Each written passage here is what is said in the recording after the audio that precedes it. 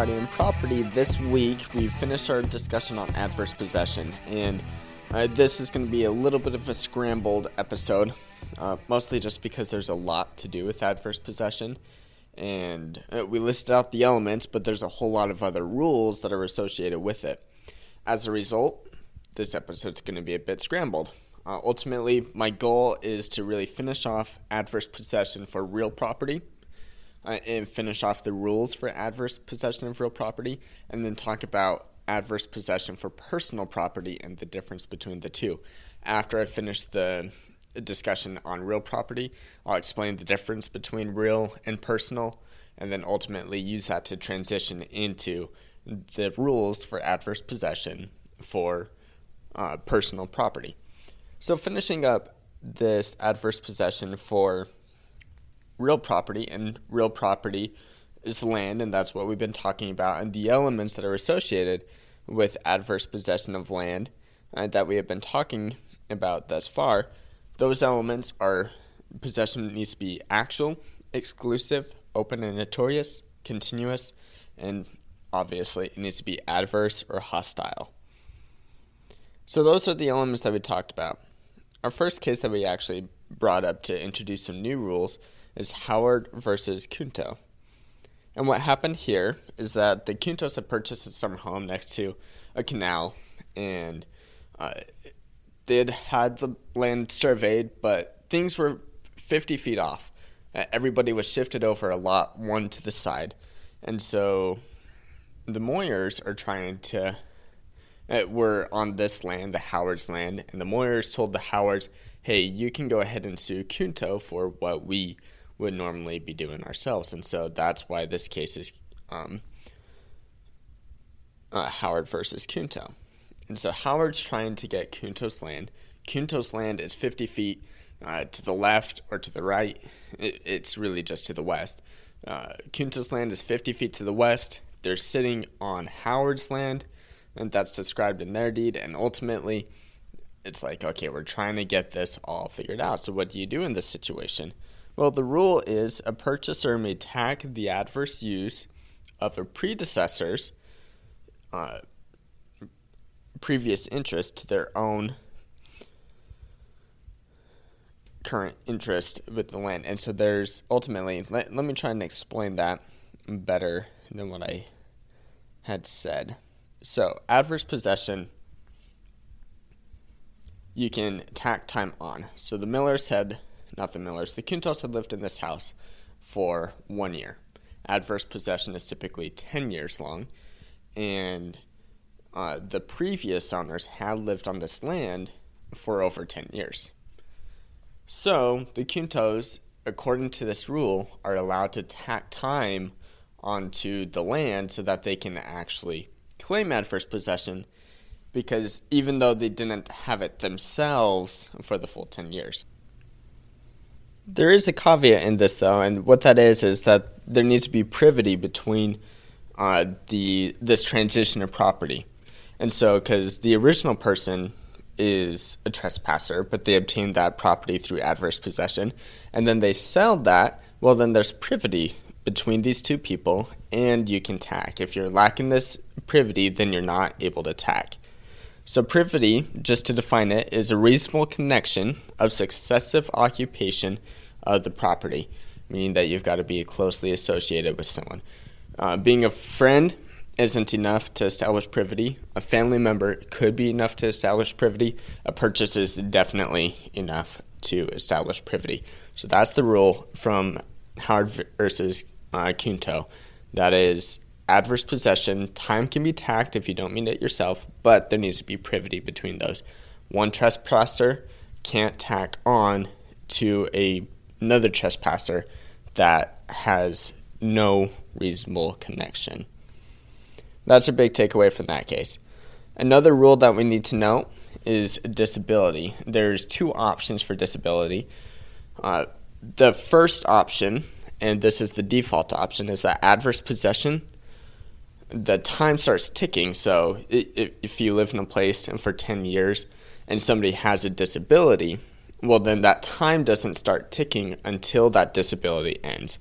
That's the rule. So what are we defining as a disability? There's three things.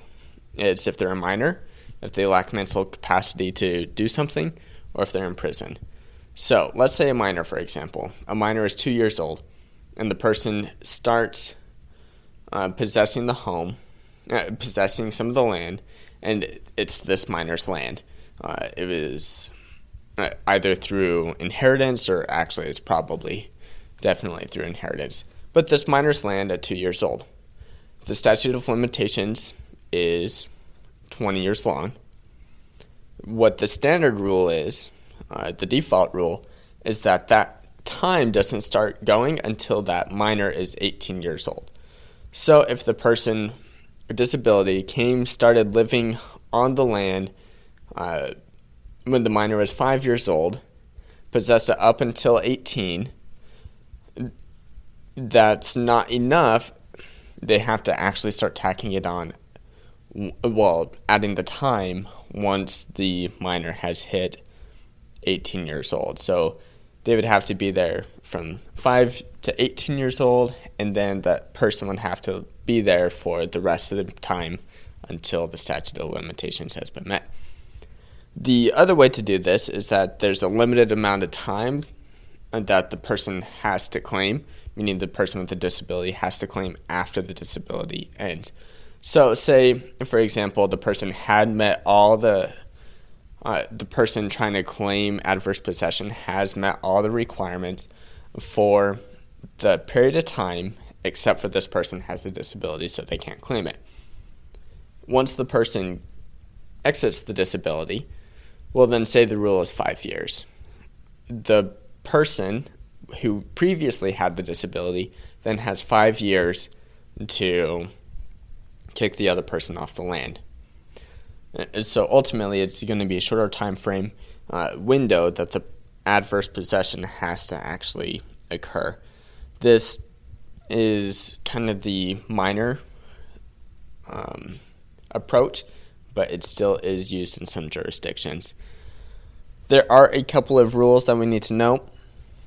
Disability must exist at the beginning of the possession period, meaning once the person has started possession, the person has to have already had the disability in order for these rules to apply. Second, death ends all disabilities. Third, disabilities are not allowed to be tacked, so you can't pass one disability.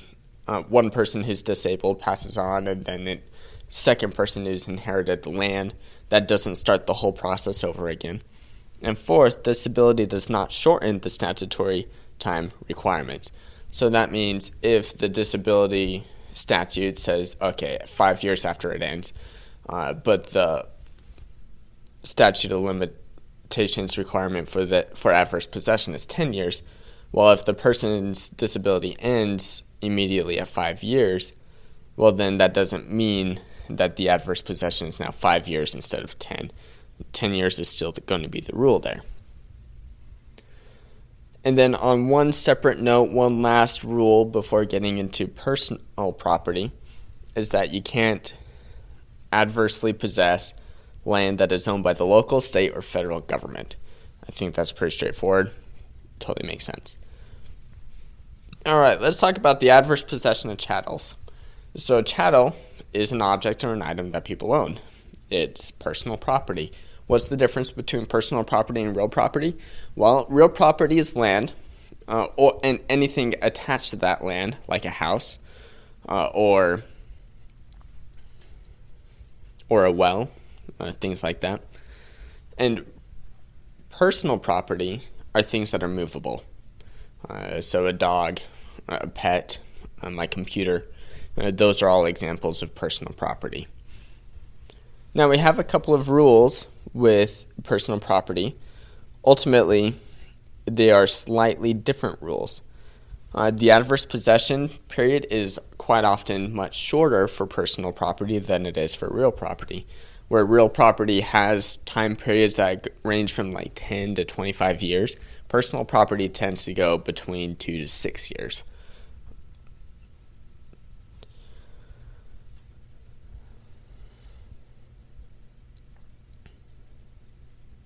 Let's quickly just go over the cases. We've got Reynolds versus Bagwell. What happened in this case is that the plaintiff was the person who owned the violin. The violin was stolen from him and then sold to the current owner. Later, the plaintiff discovered that the violin was was possessed by the later owner and ultimately wanted to get it back. The court said, no, you can't do this because by this point it had already passed 3 years. And because the time had passed 3 years, which was beyond the statutory period of 2 years, well, the statute of limitations has run and you can't bring forth this claim.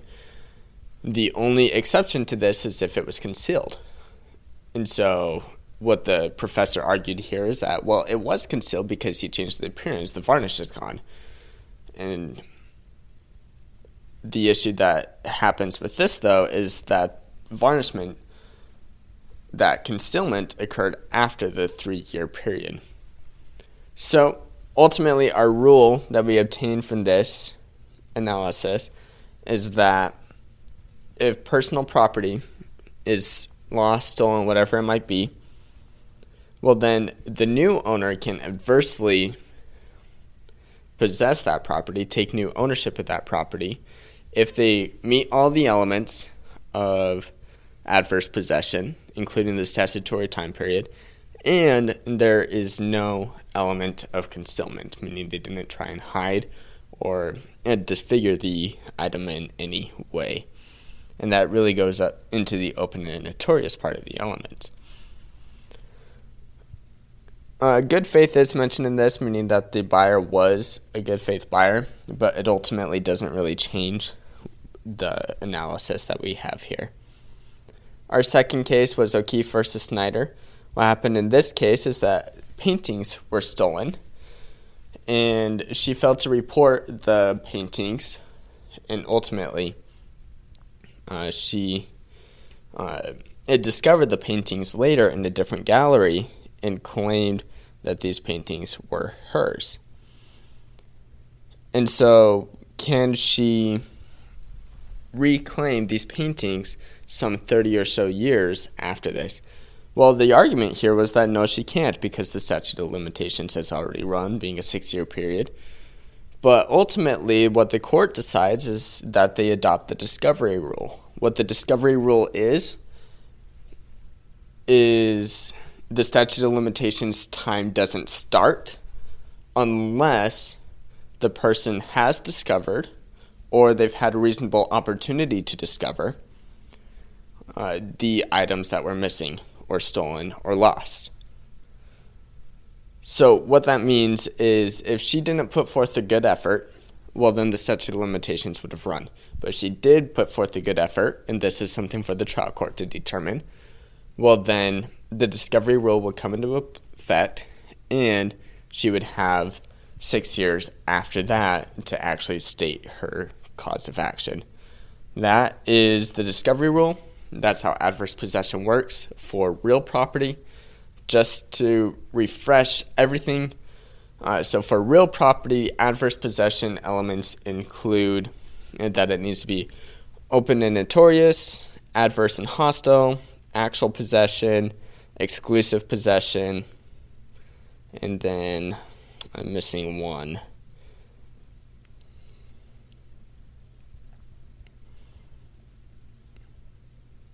And continuous possession. Those are the elements for real property. Some states add more elements. Ultimately, those are the things that are at issue. A couple of other things to mention are good faith. Bad faith plays a significant role as well. A lot of the time it doesn't matter.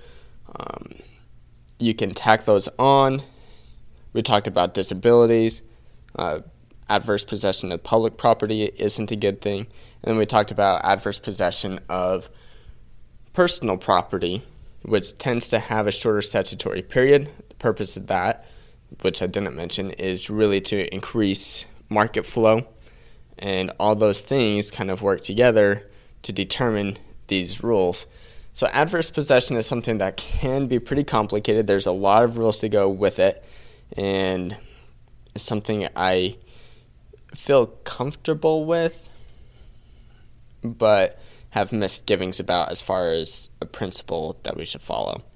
That's Adverse Possession. Have a good one. Bye.